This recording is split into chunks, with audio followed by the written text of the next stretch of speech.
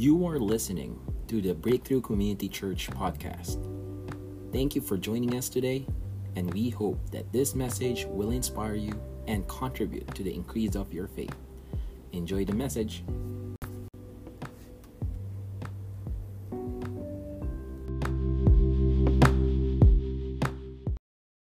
Tapos ang 5 linggo, naririto po kami muli upang luwalhatiin ng Diyos at paglingkuran ang bawat isa sa atin. I missed you so much, Breakthrough family, at salamat sa Panginoong Diyos sa napakayaman niyang biyaya para kami ay makabalik muli dito sa gawain na ipinagkatiwala sa atin ng Diyos. Hindi po lingid sa inyong kaalaman kung ano ang mga naging karanasan po namin nitong nagdaang halos 6 na linggo. At we're here to share with you all our experiences kasi naniniwala tayo na sa lahat ng karanasan ngayon, laging may nais gawin ang Diyos, may nais ituro ang Diyos, at merong nais pagdalhan tayo ng ating Diyos. Hindi lang kami as individuals, but all of us as one spiritual family. Sabi ng Kawikaan 25:25, kung paano ang malamig na tubig sa labing nauuhaw, gayon ang mabuting balita buhat sa malayong bayan. Alam po ninyo, nandito kami to share with you, hindi po bad news, but good news. At sa good news na yon, naniniwala po ako na meron pong mensahe ang Diyos para sa ating lahat, individually and as a church. At ito pong good news na ito, of course, primarily, it's about the Word of God. At kasabay po nito, o nakapaloob din po dito, ay yung mga karanasan po namin. At dalangin ko na magbigay ito ng nourishment, ng refreshment sa ating mga kaluluwa. So, without further ado, gusto kong i-share ito pong bagay na ito together with my beautiful and loving wife, Pastora Renzi. We will have a different format right now, no? Today, gagawin lang natin conversational ito, pero at the same time, towards the end, meron tayong mga lessons na pwedeng matanggap out of our experiences. So, Pastora, good morning. Good morning. Bati ka muna sa mga ka-church natin. Magandang araw po sa lahat ng mga ka-breakthrough namin. We missed you so much. And it's really a blessed Sunday to be with all of you. Hindi man tayo magkakasama lahat physically, but in spirit, we are worshiping Jesus and we are together right now.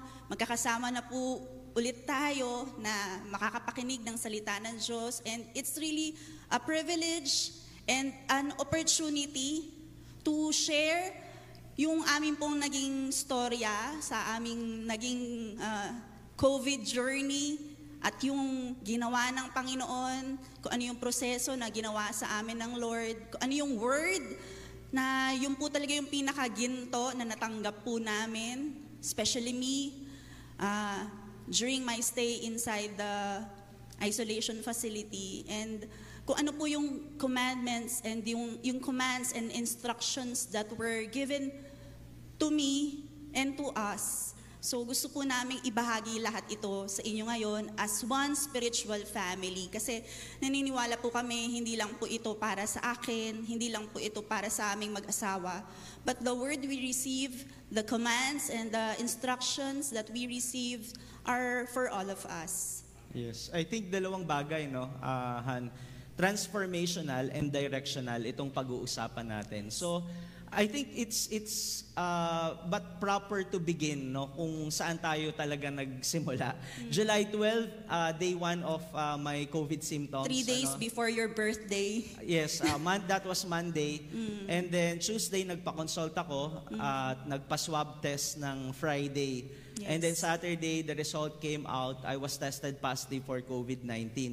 And little did we know na yung resulta na yon ay makakarating sa ating local government unit. So Monday, I think July 19, around 11 a.m., tumawag na sa akin ng barangay at para i-inform ako na ako'y dadali na sa isolation facility. So hindi ko naman na-realize yung implication na kapag ikaw nag-positive for COVID-19, merong mga close contacts sa tinatawag. At by default, syempre kayo as my family, iyon ang immediate close contact. So Monday, I was brought to the isolation facility sa C4, and then that same day, may tumawag sa'yo, right? Yes. So nung tumawag sa'yo, ano ang instruction sa iyo?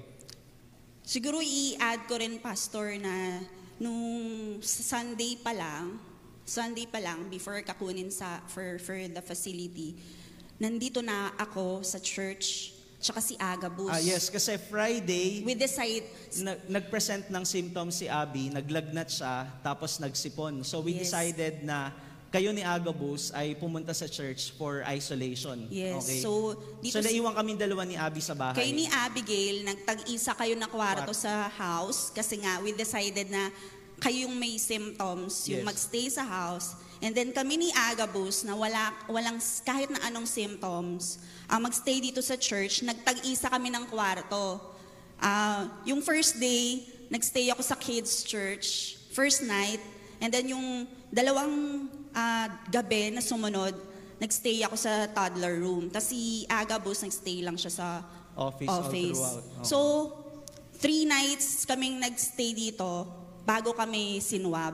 Pero gaya nga ng sabi mo, Pastor, Monday, nung naka-receive ka ng call, naka-receive na rin ako ng sumunod na call noon. So, may tumawag sa aking contact tracers. And then, maya-mayang konti, nandito na sila sa church. Marami-rami rin sila siguro mga 4 to 5 persons. Pumunta sila dito sa church, tinignan nila yung lugar, and then doon sila nagtanong sa akin kung sino pa yung mga close contact natin o mo, Ako, primarily, specifically yes, ikaw mismo.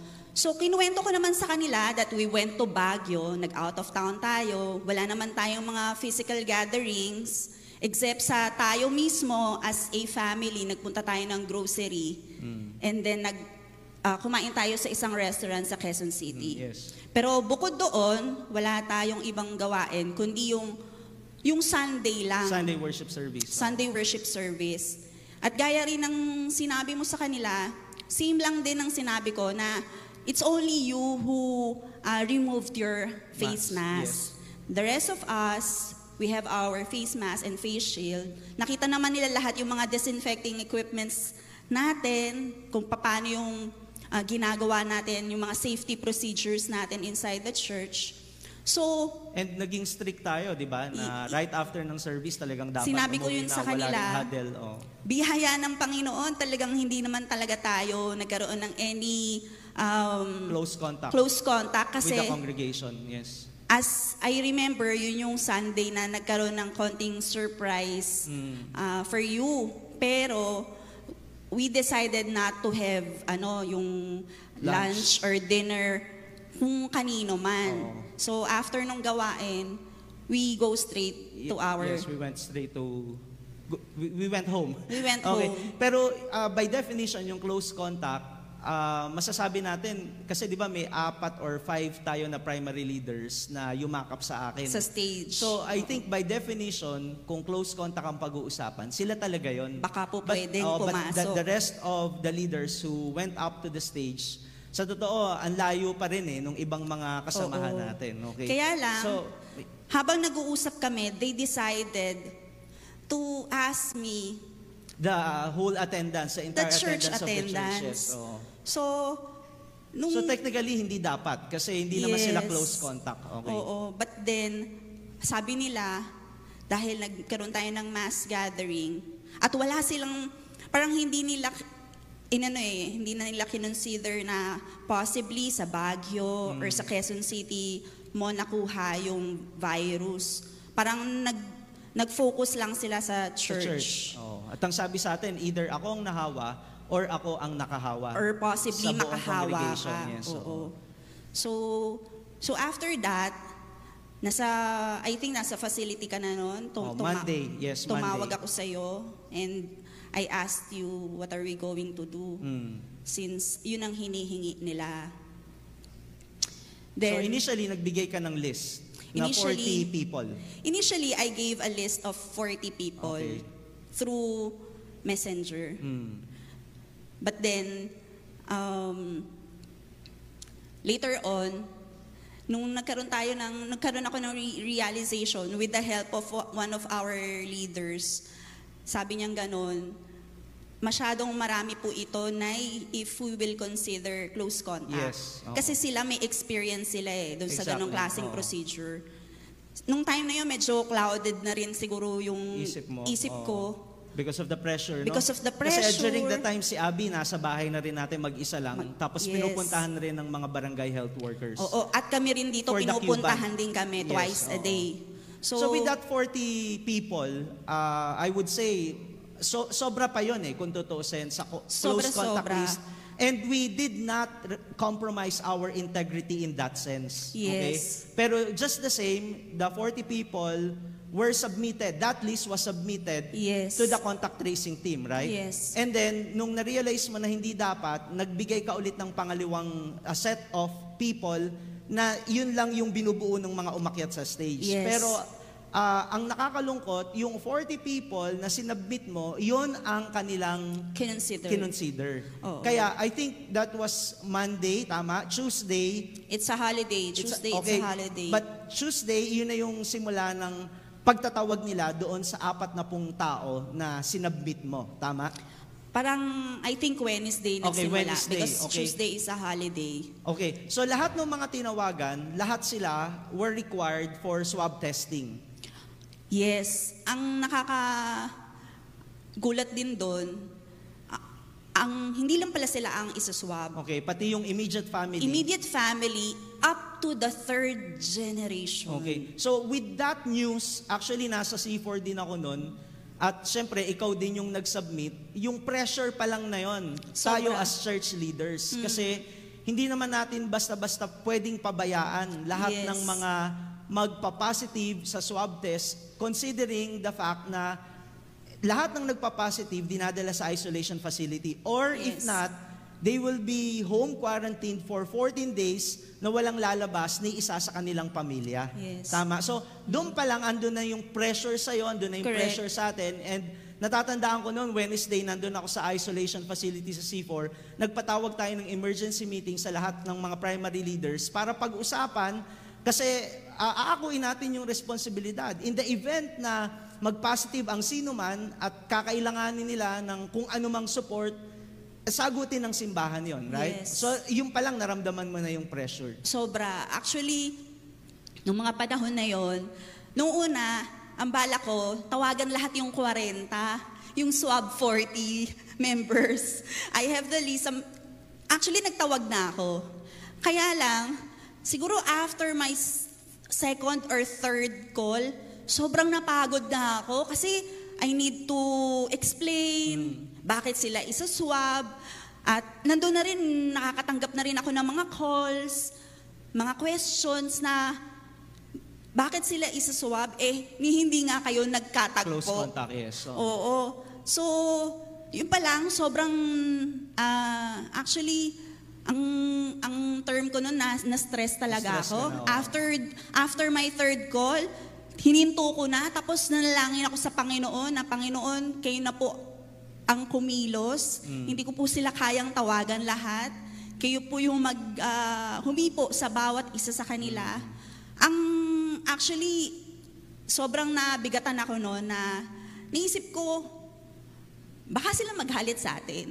At ganun kalaki yung responsibilidad natin Oo. bilang tagapanguna ng simbahan. Oo. In the first place, alam naman po natin na hindi sila close contact. But then, nagkagipitan na and we were asked to give Okay. names. So sa madaling salitahan, lahat yon, no? Or if not the whole 40, the entire 40, most of them were swab Yes, tested. actually, Wednesday ng tanghali, I found out na ang dami ng tinawagan. Okay. Kasi ang ina-expect ko lang sana is yung talagang nakasama mo sa stage. Yes.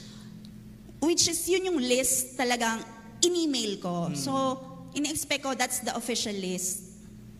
Not the swab 40. Because nagkamali akong isend yun through messenger na agad binawi ko. And I explained naman to them Yes. na the official list is the one I emailed.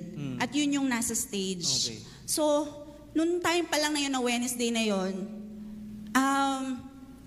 tinatawagan ko yung mga contact tracers. Nakikiusap ako na ihinto na nila yung pagtawag.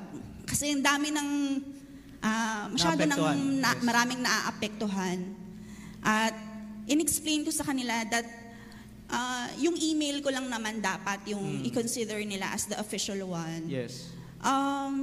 In fact, may isang family na na-lockdown because of that, di ba? Yes. Di pa sila sinuswab, pero ni-lockdown na sila as a family. Yes. At kung di ako nagkakamali, nagpadala na rin tayo ng pagkain sa kanila. Yes, no? Yung ng church, support. okay, yung support. Oo. Oh. So Wednesday, sinwab ka. Wednesday after lunch. Sinwab ka, si Agabo, si Abigail, and the rest of our church mates. Wednesday, our family lang and Jenrick. Okay.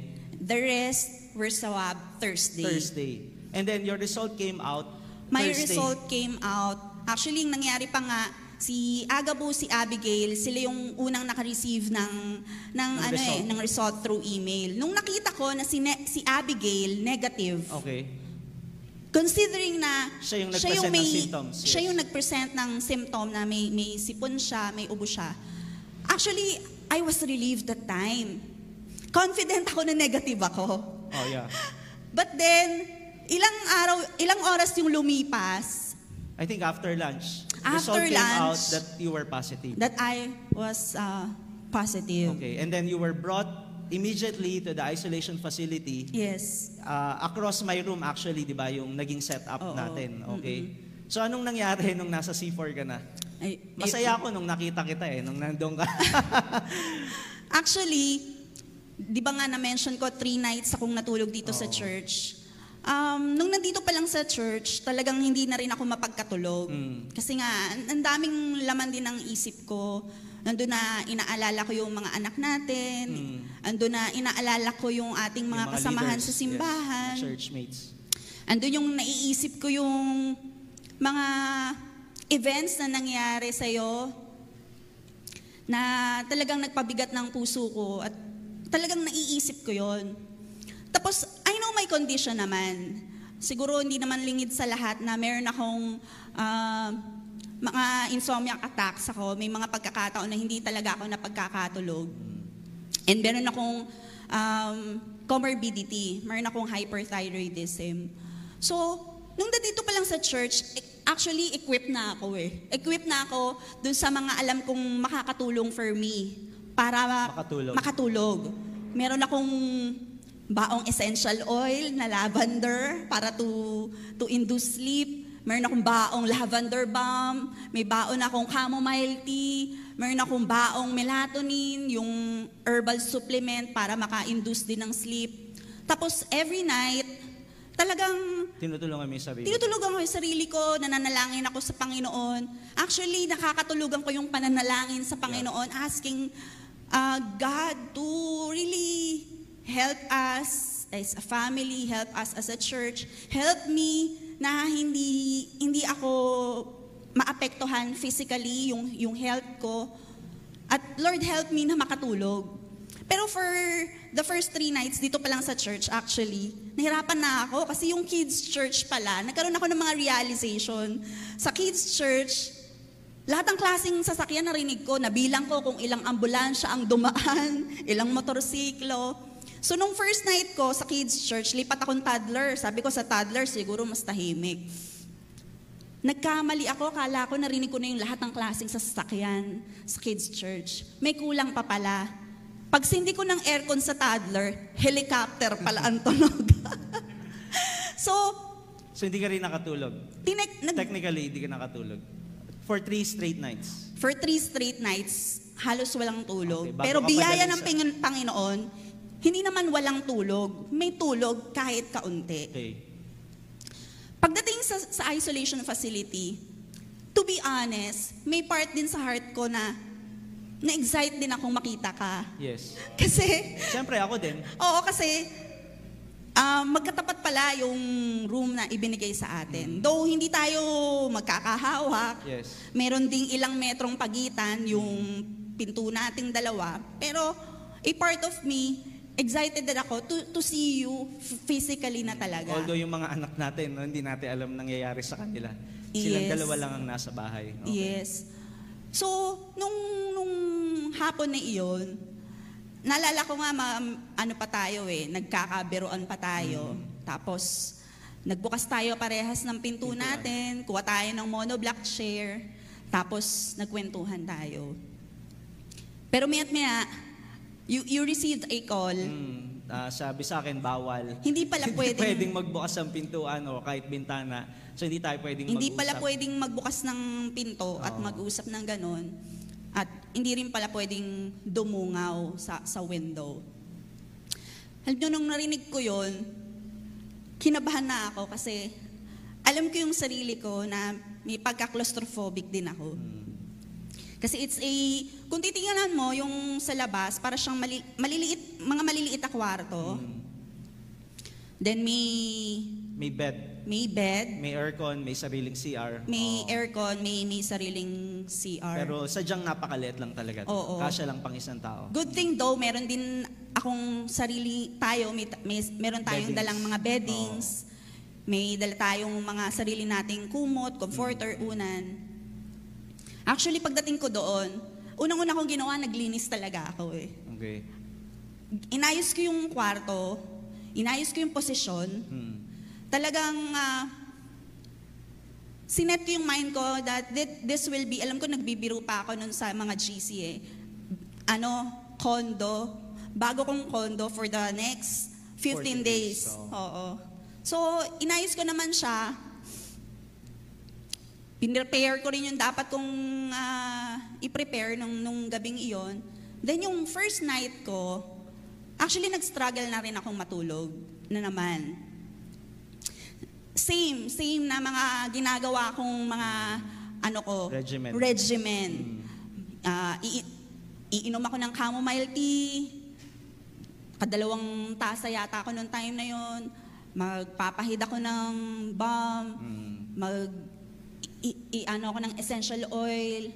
And then, pagka talagang, nung mga oras na sabi ko, maaga akong humiga para maaga matulog. Pero nung mga time na parang alanganin na, I decided to take melatonin. Melatonin. I decided to take Pero that yung was sleeping Thursday pill. night, di ka nakatulog, Friday. Okay? The next night, yung next day, Friday to Saturday, iyon naman yung time na Friday to Saturday, yun na yung talagang pinaka nahirapan talaga ako. Friday, yun yung first night na kahit isang minuto wala akong tinulog. okay. Same ulit, nung gabing iyon. Pero dinagdagan ko 3 capsules, right? 2 capsules of sleeping pills. Tapos, nag-Spotify ako. Dinagdagan ko ng music to induce para sleep makatulog ka talaga. for insomniac patients. Okay. But then, pabalik-baliktad, ikot dito, ikot dyan, hanap ng pwesto. Nahihirapan ako sa pwesto ko, hindi ako makahanap. Nung time na makakatulog na ako, That's around 3 in the morning, right? bigla naman lumindol. Okay. So, akala ko nahihilo lang ako dahil wala pa akong katulog-tulog But then, nung binuksan ko yung phone ko, nakita ko yung GC natin na family, gising ka, gising si Agabus, at totoong lumindol nga. The first thing we asked Agabus, may tsunami alert ba? Oo. Yes. Bakit? Kasi yung Lugar natin. Yung lugar natin Tabing dagat, parehas. oo. Tabing dagat yon. Actually, yung row ko nga, yung kwarto ko, kung magkaka-tsunami man, ako una Ako talaga yung pinaka nasa wall ng dagat. So, lumindol, kahit na, tas nagkaroon pa ng isang lindol after na. Aftershock. Aftershock. Then after nun, pinilit kong bumalik sa pagkatulog. Pero hindi talaga ako nakatulog kahit isang minuto. Yes. And then 7 in the morning, that same day, Saturday na yon, tama? Saturday. Saturday na yon. Yun yung nakita na nag-emotional breakdown ka. Kausap mo yung barangay health worker na nagulat ako kung ano-ano na mga sinasabi mo sa kanya. All the while, I thought, okay ka na. Pero to my surprise, iba yung nakita kong reaction mo nung kausap mo yung barangay health worker. Nung nag-iiyak ka kasabay nung malakas na ulan. Actually, bahana dun sa labas natin dahil nga din sa habagat. So yun, hindi ko alam na yun na pala yung pagkakaroon mo ng emotional breakdown, right? So ano yung mga nararamdaman na iisip mo nung mga time na yun? Actually, nung morning na yon, nung trying akong makatulog ulit, may ilang mga kabataang lalaki yung bagong dinala sa facility. Tapos itinabi sila sa mga rooms natin. Tapos sobrang ingay nila na kahit anong pilit kong makatulog, hindi ako makatulog. Yun yung nag-trigger sa akin. Okay. Na nagsimula na akong mag-iiyak. Na simula na akong mag-text sa Action Center na To inform them about my physical condition, na nahihirapan ako, yes. wala pa akong tulog. At noong time na yun, sa text ko rin sa kanila, I am pleading na kung pwede. Kung po pwede, baka maaari, napayagan na akong i-home isolate. Okay. Which, in the first place, noon palang kausap ko yung contact tracer dito sa church, nakiusap na ako. I told her na meron akong comorbidity, na I have anxiety attacks. So liliwanagin ko lang we're not asking for any special treatment. Wala.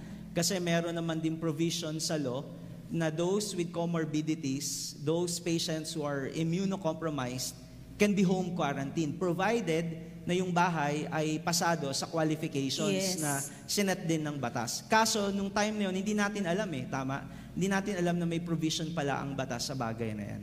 Okay. Actually, when I received my result through email, nakita ko yun. Sa Red Cross, pero sa Red Cross. I don't think it's an official statement by the government. Pero nung palang nandito ako sa church, nakikiusap na ako. Dahil alam ko yung physical condition ko, alam ko yung health condition ko. Alright. And dito sa church, we have 3 rooms and we have 3 comfort rooms naman. Qualified naman tayo. So nakikiusap ako. Okay. Pero hindi ako napagbigyan sa bagay na yun at kinuha ako. And then nung nag-start na ako na makaramdam ng hindi maganda physically, dahil unang-una, I think it's brought about yung sleepless nights. Again, ganun ulit, nag-text ako, humihingi ako ng tulong, nakikiusap din ako. And then somebody, a staff, a volunteer, nagpunta sa akin, doon na yung nakita mo akong naglulupasay na ako sa sahig at nag-iiyak na ako. At parang, parang... So yun din ba yung time na sinabi mo sa Action Center na daling ka na sa hospital? Hindi pa yun. Okay, hindi pa yun. Okay. Yung araw na yun yung araw naman na biglang bumagsak na yung habagat. Okay. Remember? Tapos, nung araw na yun, hindi mo na ako nakakausap, right? Hindi na talaga maganda yung condition ko. Physically, and I think also mentally. Kasi hindi na kita kinakausap nung time na yon. Naalala mo, nung you're trying to call me, hindi na kita sinasagot. Kasi masamang-masama na yung timpla ng katawan ko at pati ng isip ko. That day, lumakas yung habagat. So we were evacuated sa school. Sa Navotas National High School, no? Oo. Pero by the way, lahat nung araw na nandun tayo sa C4, walang doktor, right? Na tumawag sa'yo, walang doktor na tumingin or whatsoever para to address your concern, okay? So, sadly, wala. Saturday afternoon, we were transferred to Navotas National High School. Yes. Umaga pa lang nung Saturday na yon, hanggang gabi, walang hinto yung pag-iyak ko. Out of control. And actually, kilala mo naman ako, di ba? Hindi ka iyakin. Hindi ako iyakin, hindi ako emotional. Pero nung araw na yon, the whole day, walang tigil yung pag-iyak ko at tulala ako. Okay. Hanggang sa dinala na tayo sa school, pinasok tayo doon. Hanggang sa inayos ko na yung hihigaan ko, yung paligid ko. Pero still, wala pa rin hinto yung Yung pag-iyak mo. pag-iyak ko at wala pa rin akong tulog at pahinga. Kinagabihan, Saturday night, ganun ulit yung ginawa ko. Nanalangin ako sa Panginoon, Lord, help me.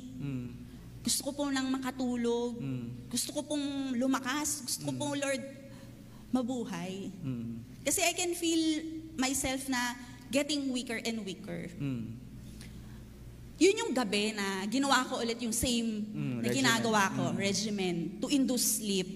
But this time, hindi 1 capsule, hindi 2 capsules of melatonin, but I already took 3 capsules. Yung gabi na yun, kalakasan din ng habagat eh. You know what, Han? Yung tabi ng room namin, nandun din nakalagay yung bombastic. Kasi yung room kung saan ako nakalagay, hindi tayo magkaparehas ng Sa room. third floor ka, second Hindi tayo floor ako. magkaparehas ng level. Yung room kung saan ako nakapwesto, adjacent kami sa kulungan at sa ilog. Tapos, nung kalakasan ng ulan, may narinig akong makinang tumunog. Una, I thought, makina ng bangka. But then, hindi humihinto. Yung pala, bombastic. So, sabay yung malakas na ulan na bagsak, sabay ang bombastic. Lalo kong hindi nakatulog. Okay. So, yun yung night na, again, second night, kahit 1 minuto, wala pa rin akong tulog. Madaling araw yon, umiiyak ako sa Panginoon. Sunday na yon. Oo. Oo, Sunday yon, mga 4 a.m., umiiyak ako sa Panginoon. Kasi, yung naiisip ko, yung mga nangyari sa atin, mga ilang araw na nagdaan, sabi ko sa Panginoon, nagtanong ako sa Panginoon, Lord, bakit po namin to nararanasan? Lord, ibang klaseng karanasan, napakahirap na karanasan. Lord, bakit? I asked God, Lord, bakit namin to nararanasan? Sa bayan na wala kaming inisip kundi gawa ng pagtulong at kabutihan. Tama ka eh. We never asked for special treatment. Pero bakit? We follow the government's protocol, right? We followed. But Since then, day one. Oo. But then, bakit tayo parang napasok sa isang,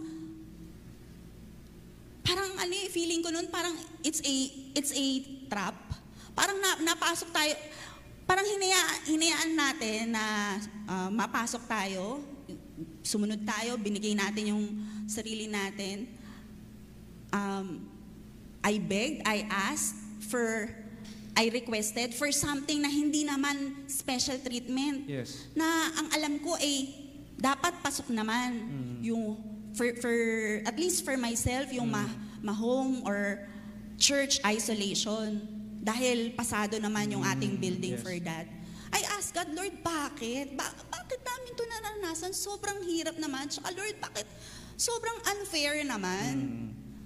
At andun din yung pagtatampo na, Lord, bakit namin to naranasan sa bayan na wala kaming ginawa, kundi isipan ng kung anong magagawa naming mabuti, kung anong magagawa naming pagtulong. And Lord, ano po bang gusto niyong gawin ko? Ano po ba ang iniuutos niyo? Tell me, Lord, what is your commands? Ano pong inuutos niyo? Ano pong instructions niyo? Lord, I am willing to listen. Lord, gusto ko pong mabuhay kasi nararamdaman ko physically pawala na ako. Mentally, pawala na rin ako eh. And then, I opened my Bible app. Ang devotion nung day na yon or yung a day before is 1 Peter 4. And you know what? Yung word ni God sa 1 Peter 4, eksaktong-eksakto sa lahat ng sinabi ko sa Panginoon, sa lahat ng tanong ko sa Panginoon. Sabing ganun dito dun sa 1 Peter 4. Mga minamahal, huwag na kayong magtaka sa mabibigat na pagsubok na inyong dinaranas na para bang ito'y di pangkaraniwan. Alam mo, first verse pa lang yung verse 12. Alam mo yung, it's as if the God is speaking to me. God is speaking to you. Mata sa mata, mukha sa mukha, na sinasabi niya rin, huwag ka nang magtaka sa mabibigat na pagsubok na inyong dinanaras na para bang ito'y hindi pangkaraniwan. Sa halip, magalak kayo sa inyong pakikibahagi sa mga paghihirap ni Kristo upang maging lubos ang inyong kagalakan habang kapag nahayag na ang kanyang kadakilaan. Mapalad kayo kung kayo'y kinukutya dahil kay Kristo, sapagkat sumasa inyo ang espiritu ng kaluwalhatian, ang espiritu ng Diyos. Huwag nawang mangyaring maparusahan ang sino man sa inyo dahil siya'y mamamatay tao, magnanakaw, salarin o pakialamero. Ngunit kung kayo'y magdusa dahil sa pagiging Kristiyano, huwag ninyong ikahiya ito. Sa halip, magpasalamat kayo sa Diyos sapagkat taglay ninyo ang pangalan ni Kristo. Pero ang ultimate, pagdating sa 19. Verse 19. Okay. Kaya nga, ang mga naghihirap dahil sa kalooban ng Diyos ay dapat magtiwala sa lumikha at magpatuloy sa paggawa ng mabuti. Ang Diyos ay laging tapat sa kanyang Ang pangako. Diyos ay laging tapat sa kanyang pangako. Alam mo, Han, after reading this, iyak talaga ako sa Panginoon Lord, patuloy na gumawa ng mabuti. Patuloy na gumawa ng mabuti. Alam mo, talagang yung mind ko was blown away by the word I received from the Lord. Na tayo na naghihirap dahil sa kalooban ng Diyos ay dapat magtiwala sa Kanya, patuloy na gumawa ng mabuti sa kabila ng paghihirap, sa kabila ng parang pag-uusig, paghuhusga. At ang Panginoon laging tapat sa kanyang pangako. You know what I did after reading that? Lord, iyak ako sa Panginoon and I prayed, Panginoon, ano pong nais niyong gawin ko? Sabi ng salita niyo, patuloy kaming gumawa ng mabuti. Panginoon, what's your instructions? And then I prayed, I recited yung mga pangako ng Diyos na itinago ko sa aking puso, claiming na hindi ako mamamatay sa oras na iyon. Hindi ako mamamatay. Bagkus mangyayari at magaganap ang pangako niya sa buhay ko, sa buhay natin, sa ating simbahan. At mangyayari yung instructions, magagawa natin yung instructions na ibibigay niya dahil sabi ng kanyang salita, patuloy tayong gumawa ng mabuti. So that was your turning point. That was my So after turning receiving point. God's word, anong ginawa mo sa mga sumunod? That morning, after receiving God's word, Sunday morning yun. And you know what? Amazingly, kahit wala pa akong tulog for ilang nights, nakatanggap ako ng supernatural strength from God. Okay. I decided na tumayo sa kama ko and approach Yung my mga roommates. co-patients o roommates. Co-patients. I was able to approach all of them. And I was able to pray right there and then, nung oras na yon, to some of them. And you know what? Biglang pinaisip sa akin yung Panginoon after I prayed for one patient na nung nalaman ko yung kwento niya, napakabigat.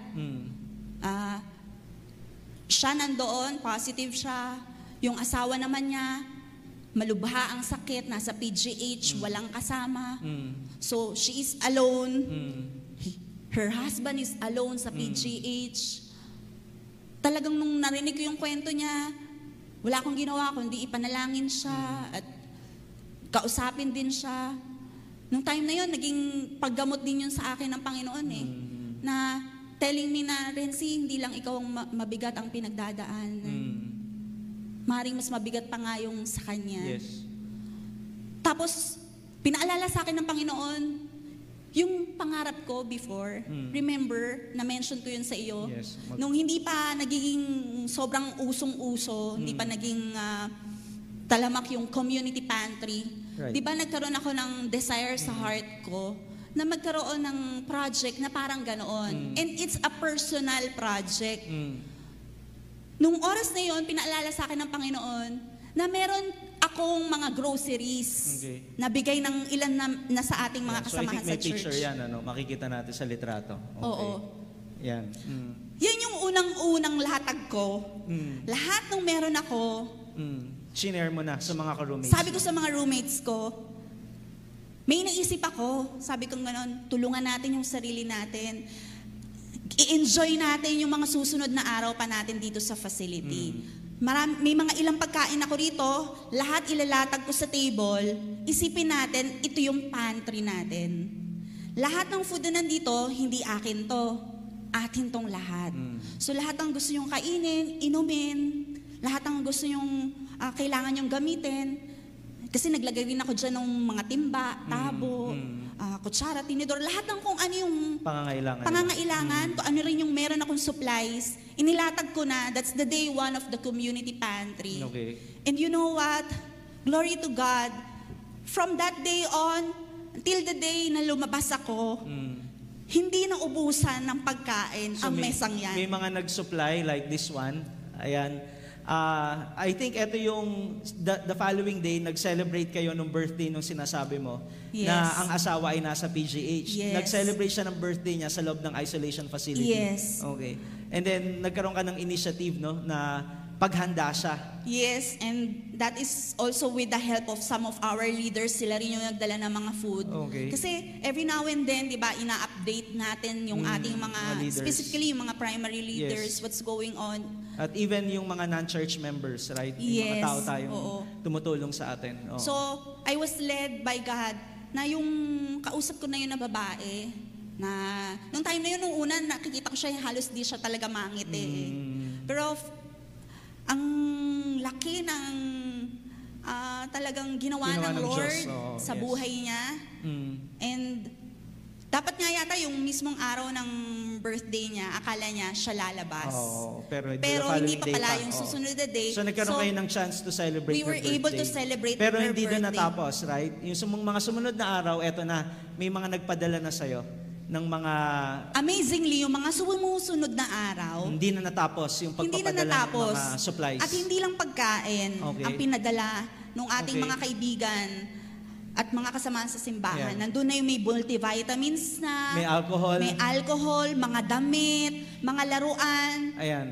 At lahat yun ay naibahagi. Hindi lamang sa mga ka-roommates ko, hindi lamang sa mga volunteers, pero actually sa lahat ng mga nasa facility. Okay, ayan. Mga bata, makikita natin, ano?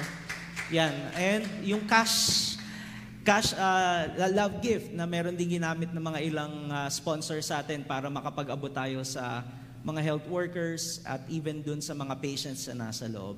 So it was really a game changer, no? When you receive the Word of God, yun talaga yung nakapagpabago ng trajectory, ng direction mo, ng takbo ng isip mo. At syempre, yung hindi na na-focus sa sarili mo kundi na-focus na sa pangangailangan ng mga taong naroroon sa facility, including the health workers. So I think yun nga, no? May two big lessons, no, na pwede tayong makita out of this. Katulad ng sinabi ko kanina, yung experience namin, it gave us both transformation sa sarili namin, sa pag-iisip namin, and at the same time, direction. No? Hindi lang para sa amin, kundi para sa buong simbahan natin. Gusto ko lang balikan ulit yung salita ng Diyos kanina as we wrap up this. First Peter 4:19, sabi ng salita ng Diyos, kaya nga, ito yung pinakadulo ng chapter 4 of 1 Peter. Sabi, kaya nga, ang mga naghihirap dahil sa kalooban ng Diyos ay dapat magtiwala sa lumikha, sa Diyos, at magpatuloy sa paggawa ng mabuti. Dalawang bagay, sabi, magtiwala sa lumikha at magpatuloy sa paggawa ng mabuti. So ano ang punto nito at kinalaman dito sa suffering na pinagdaanan namin, hindi lang kami bilang mag-asawa, but as a family. Kasi syempre yung mga anak namin nagsuffer din, the fact na they were separated from us and they were living alone by themselves at home. So, dalawang bagay, two big lessons. Number one, I think suffering develops our confidence in the Lord, no? Yung sinasabi na magtiwala, no? Magtiwala sa lumikha. Okay? Magtiwala sa lumikha. Now, may kinalaman kasi ito, no? Yung pagtitiwala na ito, yung confidence, pagkakaroon ng confidence sa Panginoon, may kinalaman ito dun sa naunang verse na binasa natin sa verse 13. Nang sabi, sa halip magala kayo sa inyong pakikibahagi sa mga paghihirap ni Kristo. Alam niyo, yung suffering na salita, no? Kumbaga sa isang palabas, sa isang movie, yung camera nakafocus sa suffering ni Jesus Christ, hindi sa suffering natin. Kasi merong mensahe na gustong sabihin sa atin ng Diyos kapag sinasabing makibahagi sa paghihirap ni Kristo. It's not about our suffering, but the Word of God simply focuses on the suffering of Christ. Why? Ano ang punto? Kasi ganito lang yan, Kung ang Panginoong Jesus nagdusa, bago pa tayo magdusa, alam na alam ng Diyos sa katauhan ng Panginoong Jesus, yung pagdurusa din na dinanas natin at dinaranas. Kasi nauna na siya eh. At ang significance nun, dahil mismong ang Diyos sa katauhan ni Jesus nag-suffer, hindi pwedeng hindi alam ng Diyos yung nararamdaman natin, hindi pwedeng hindi alam ng Diyos yung pangangailangan natin. A clear example is this, no? Nung nasa Navotas National High School kami, alam ba ninyo, unang-unang nagbigay ng mga pangangailangan namin ay si Jeff Cunanan na nag-positive din sa COVID-19 last year. At ang unang-unang pinadala niya sa amin, tabo, timba, extension at kurtina. Kung mapapansin mo, parang hindi significant yon. Pero the fact na naranasan niya ang ma-isolate sa isang eskwelahan, alam nyo, tamang-tama yung pinadala niyang tabo, timba, extension at kurtina. Sobrang nagamit namin yon, kaming dalawa, para mas maging komportable yung aming kalagayan. And then I realized at that moment, how much more ang Diyos? Jesus was emotionally rejected. He was betrayed, even by the closest people around Him. He suffered physically. So kung meron kang suffering ngayon, may sakit ka, may emotional pain ka, alam na alam ng Diyos yung pinagdaraanan natin. And because of that, hindi pwedeng hindi katagpuin ng Diyos yung kalagayan natin. The same thing Jeff did to us, pinadala niya kung ano yung pangangailangan namin. How much more ang Diyos? Hindi ba niya kakatagpuin yung pangangailangan natin? Hindi ba niya kakatagpuin yung emotional pain natin? Hindi ba niya paghihilumin yung sugat sa kalooban natin? Gayong mismong ang Panginoong Jesus, naranasan niya yon at alam na alam niya yung pinagdaraanan natin. So having said that, that should give us the reason to put our confidence in the Lord. Kasi sabi din sa 1 Peter, cast all your anxiety to Him, for He cares for you. Bakit? Kasi ang Diyos nagsakatawang tao, at lahat ng klaseng suffering na pwedeng maranasan ng isang tao, naranasan ng ating Panginoong Jesus. At dahil doon, hindi pwedeng hindi niya tayo katagpuin. Dahil doon, unawang-unawa ng Diyos yung lahat ng ating pinagdaraanan. Now, pwedeng sabihin ganito, Pastor, gano'n naman pala eh. Meron naman palang ganyang salita na tinanggap kayo sa Diyos. Bakit sumulat ka pa at nag-open letter ka pa sa Facebook para i-address yung concern mo? Alam niyo, tayo bilang mga mananampalataya at tagasunod ng Panginoong Jesus, hindi ibig sabihin mananampalataya tayo ay wala na tayong boses na sabihin kung ano yung pwedeng baguhin naman ng sistema ng kahit anong institusyon o organisasyon at lalong-lalo na pagdating sa ating pamahalaan. I believe part din ng purpose ni God, kung bakit namin naranasan yon, ay para i-represent yung mga ganung kaso na marami kasi nandoon, sa totoo lamang, hindi COVID-19 ang nagpapahirap, but the mental health issues like anxiety, panic attack, depression, na bagay na hindi naman talaga nabibigyan ng pansin at katugunan o lunas.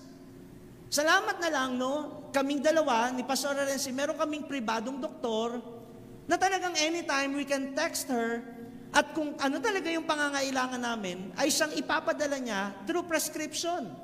Pero again, generally, yung situation doon, and again, this is not to criticize, hindi ito para ipamukha sa pamahalaan natin yung kakulangan nila. Bagay naman na nasabi ko na to sa open letter, pero what I'm saying is this, ito yung reality sa loob ng isolation facility. So, yung paggawa ng open letter na yon, with all due respect sa ating pamahalaan, specifically sa leadership ng ating minamahal na Mayor Toby Chanco, ginawa ko yon for the purpose of creating a voice that would be addressed na once na na-address yun, naniniwala ako, magbabago yung sistema at mas magiging maigi yung kalagayan ng mga dinadala sa isolation facility. And in fairness sa government natin, gusto ko magpasalamat specifically, yun nga kay Mayor Toby Chanco, kay Dr. Cristia Padulina, na Sunday ko ipinost sa FB yung open letter, Monday morning, tumawag agad sa akin si Dr. Cristia Padulina to address all my concerns. Hindi lang concern namin yon, pero concern yun ng karamihan na nandoon sa facility. So, in a way, it was kind of a redemptive purpose din na marinig ng ating pamahalaan kung ano talaga yung realidad at nangyayari sa isolation facility at ma-improve nila yung sistema na yon. So anyway, going back dito sa sinasabi natin sa salita ng Diyos, ang Panginoong Hesus mismo, naranasan niya. Hindi ba't alam niya dahil gano'n ang kalagayan natin, hindi niya matitiis na hindi niya tayo abutin? Actually, aabot at aabot ang Diyos sa anumang klaseng pagdurusa ang pinagdaraanan natin. Kaya sabi ng Diyos, no? Sabi ng salita ng Diyos, magkaroon tayo ng pagtitiwala sa Kanya na lumikha sa atin. So suffering should develop our confidence in the Lord. And secondly, suffering develops our compassion towards others. Ito na nga yung sinasabi dito sa 1 Peter 4:19b na magpatuloy sa paggawa ng mabuti. Bakit? Sino ba makakaunawa sa mga nagdurusa? Di yung siya mismo rin na nagdusa sa anumang uri ng pagdurusa.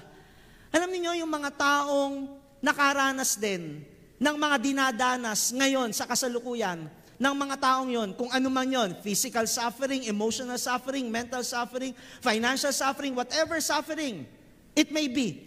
Ang makakaunawa lang sa kanila ay yung mga nagdaan din sa ganong kalagayan.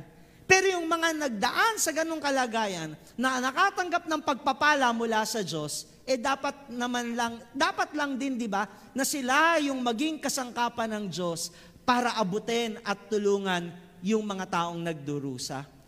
Ito yung pangarap ng simbahan natin. Ito yung puso ng simbahan natin. Mulat sa pool, gumagawa tayo ng mga proyekto para sa komunidad, para sa mga main pangangailangan. At ito, yung pagkakalagay sa amin ng Diyos sa isolation facility. Naniniwala kami na ito'y layunin ng Diyos para ipakita sa atin na ito yung mga taong dapat nating tulungan.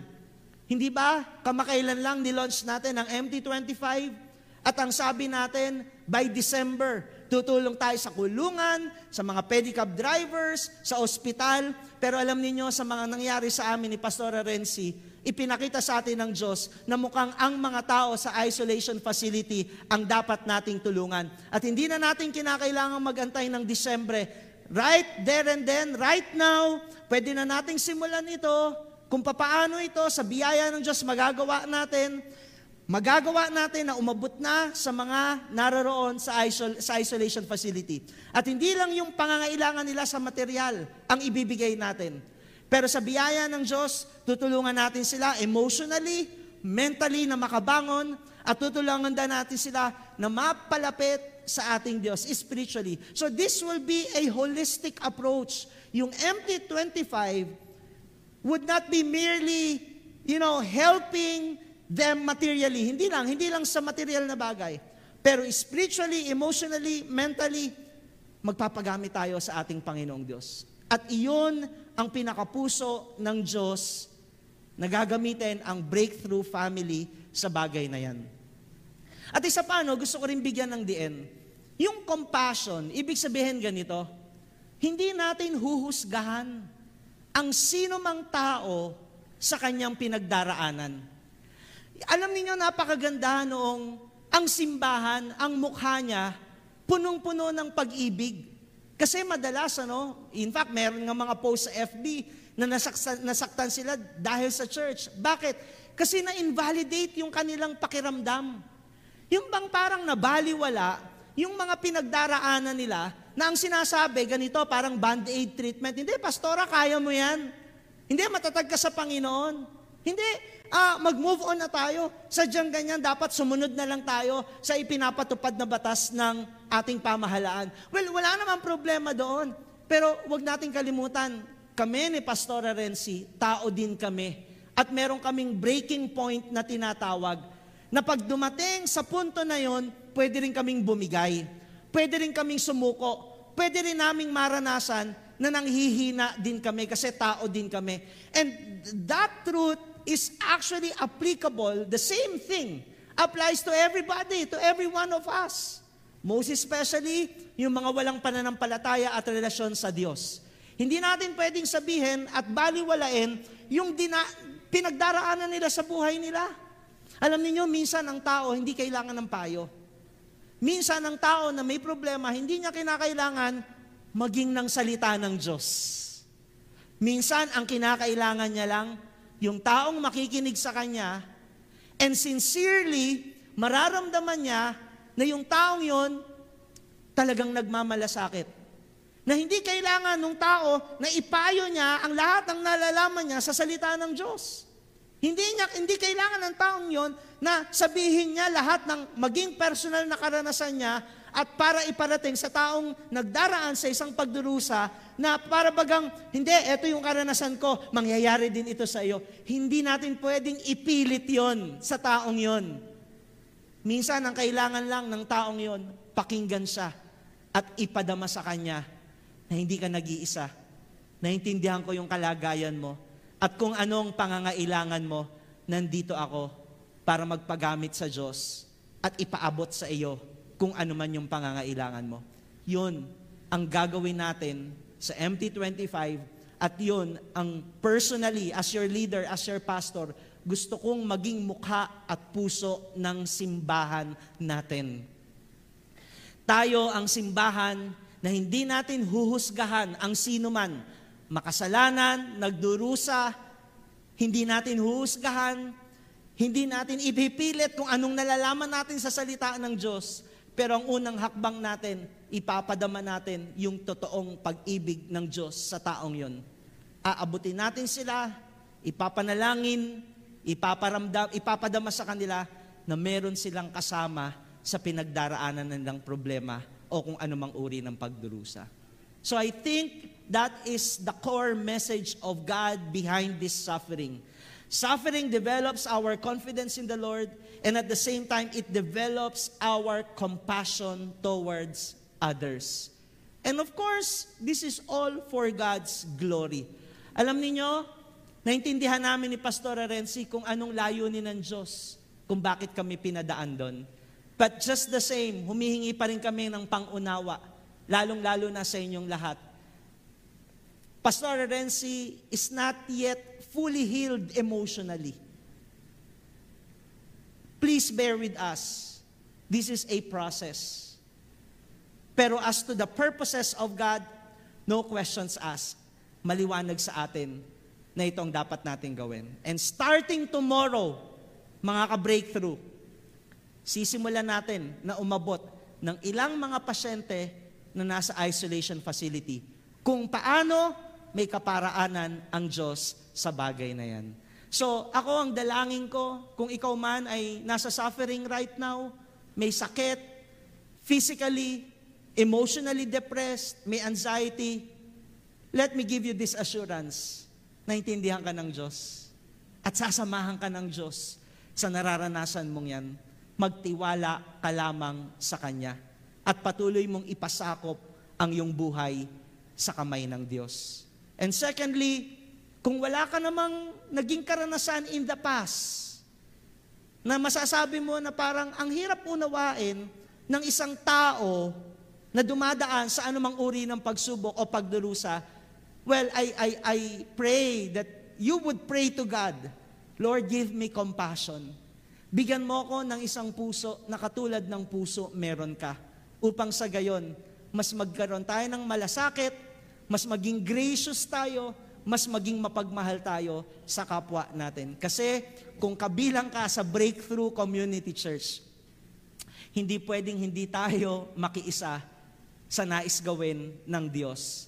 Hindi lamang para sa sarili natin, hindi lamang para sa mga kani-kanya nating pamilya, maging sa bayan na pinagdalhan at pinagtalagahan ng Diyos para sa atin.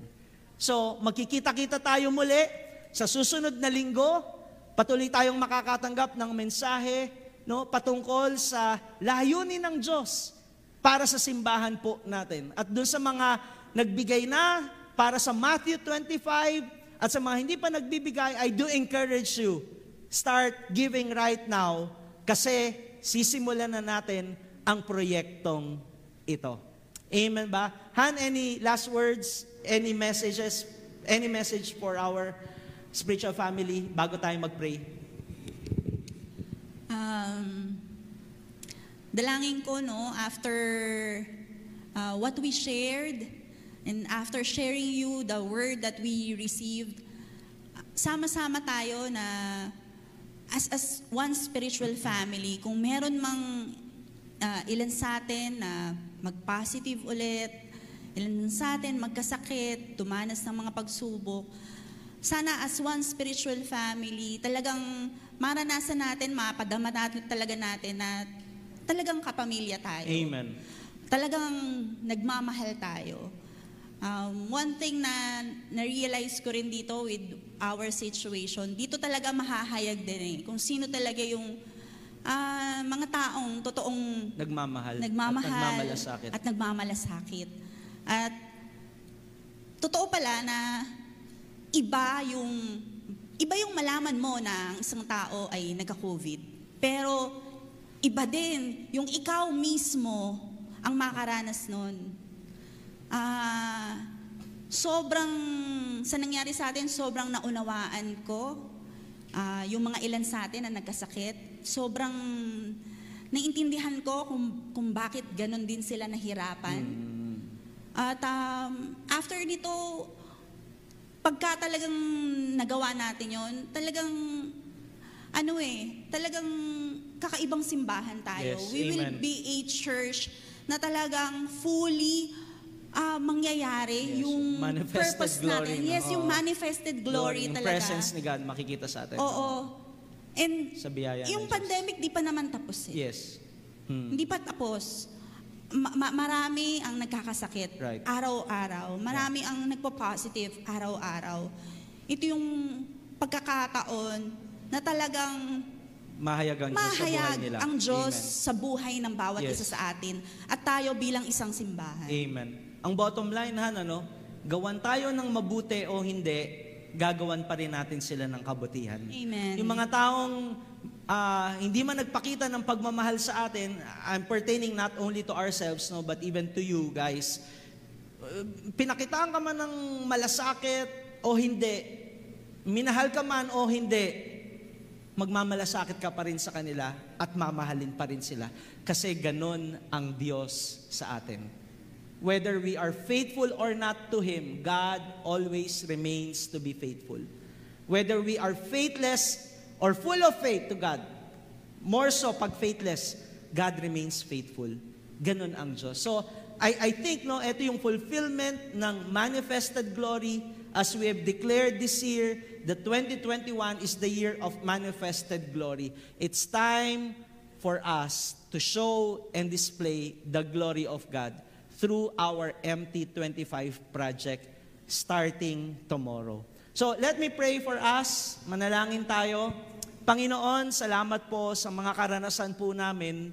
Mabuti man o hindi, mabuti pa rin. Sapagkat sa kamay mo, ang lahat ng nangyayari sa aming buhay ay laging para sa ikabubuti po namin. Panginoon, sino man sa amin ngayon ang nagsasuffer emotionally, physically, mentally, and even financially, katulad po ng salita po ninyo, nauna na kayo, Panginoon, na nakaharanas ng lahat ng ito. Lord, naranasan nyo ang poverty because you were born in a poor family. Naranasan nyo to be emotionally problematic because you yourself have experienced to be rejected, to be betrayed, even by your own family and the closest disciples, Lord, na meron po kayo. Naranasan niyo po ito lahat. Kaya, Lord, anong sitwasyon ang hindi po ninyo nauunawaan? Wala po, Panginoon. Lahat po ng pinagdaraanan namin, damang-dama ninyo at unawang-unawa po ninyo. At dahil po doon, Lord, hindi niyo po matitiis. Sa sino mang taong nananampalataya sa inyo, hindi niyo po matitiis na abutin at ipagkaloob kung ano ang pangangailangan ng bawat isa sa amin. Would you extend, Lord, your blessing hand? Right now, mag-minister po kayo sa amin. Saan man kami naroroon, iunat po ninyo yung kamay ninyo sa bawat isa sa amin. Sino man ang nangangailangan ng kagalingan physically, in Jesus' name, manampalataya ka, tanggapin mo ang ibayong lakas na nagmumula sa Diyos. Sino man sa inyo ang nakakaranas ng depression, anxiety, receive the peace of God that passes all human understanding in Jesus' name. Let the anointing of the Holy Spirit be upon you right now and be released from that spirit of depression, from that spirit of anxiety, from that panic attack, from that restlessness, from that anxiety, from that worry in Jesus' name. Receive it in Jesus' name. Kung natatakot ka sa kinabukasan mo, tanggapin mo ang assurance that God is with you and that He will never leave you nor forsake you in Jesus' name. Magkaroon ka ng stability ngayon, emotionally, spiritually. Let your faith arise in Jesus' name. Let your faith conquer your fear, your worry in Jesus' name. Let your faith conquer your doubt in Jesus' name. Tanggapin mo ito sa pangalan ng Panginoong Hesus. Buhay ang Diyos. Ang presensya ng Diyos ay kumikilos ngayon sa buhay nating lahat sa pangalan ng Panginoong Hesus. Tanggapin mo ito. Tanggapin mo ang spiritual blessing na ito sa puso mo at lakaran mo ang magandang pangako ng Diyos para sa iyo na hindi ka niya iiwan, hindi ka niya pababayaan, na ang layunin ng Diyos sa iyo ay laging kabutihan. Hindi ka para saktan. Maganda ang plano niya sa iyo. Hindi ka para saktan, hindi ka para wasakin, kundi ikaw ay para gawan ng kabutihan at muling buuin ang pagkatao mo sa pangalan ng Panginoong Hesus. Receive this kind of spiritual blessing in Jesus' name. Come on, manampalataya ka, tanggapin mo ito. Naniniwala ako na nararanasan mo ang Diyos ngayon. Hinihipo ka ng Diyos ngayon sa iyong puso. Pinaghihilom niya ang sugat ng iyong kalooban sa pangalan ng Panginoong Hesus. Tanggapin mo ito. I believe there is a supernatural work of the Holy Spirit right now. He is at work even in your homes right now in Jesus' name. Wherever you are, receive the presence of God, the anointing of the Holy Spirit.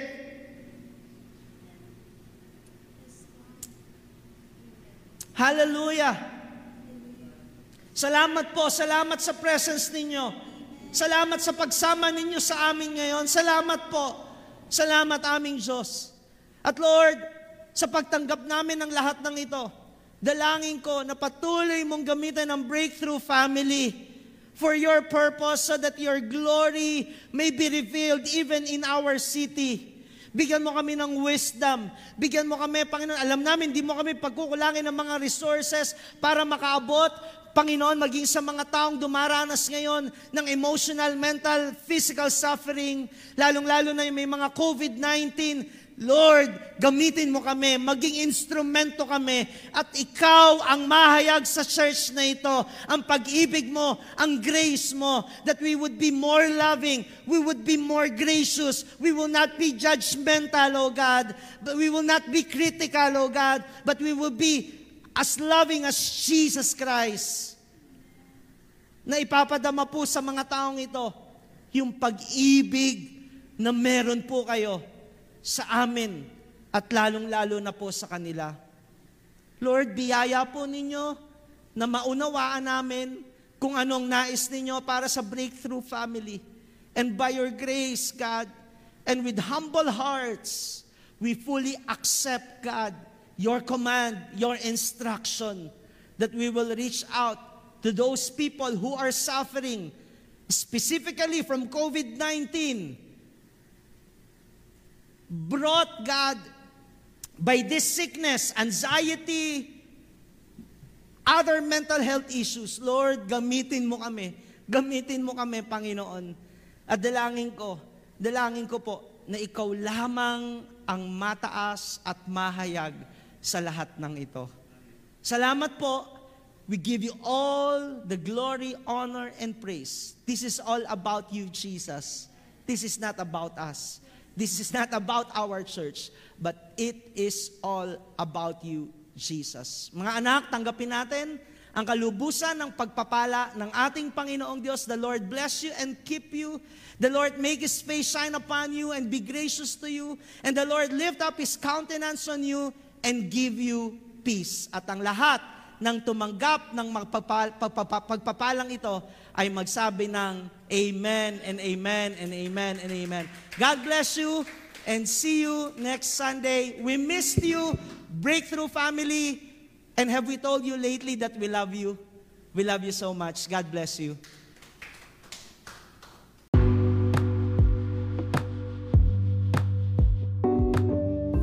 Thank you for listening.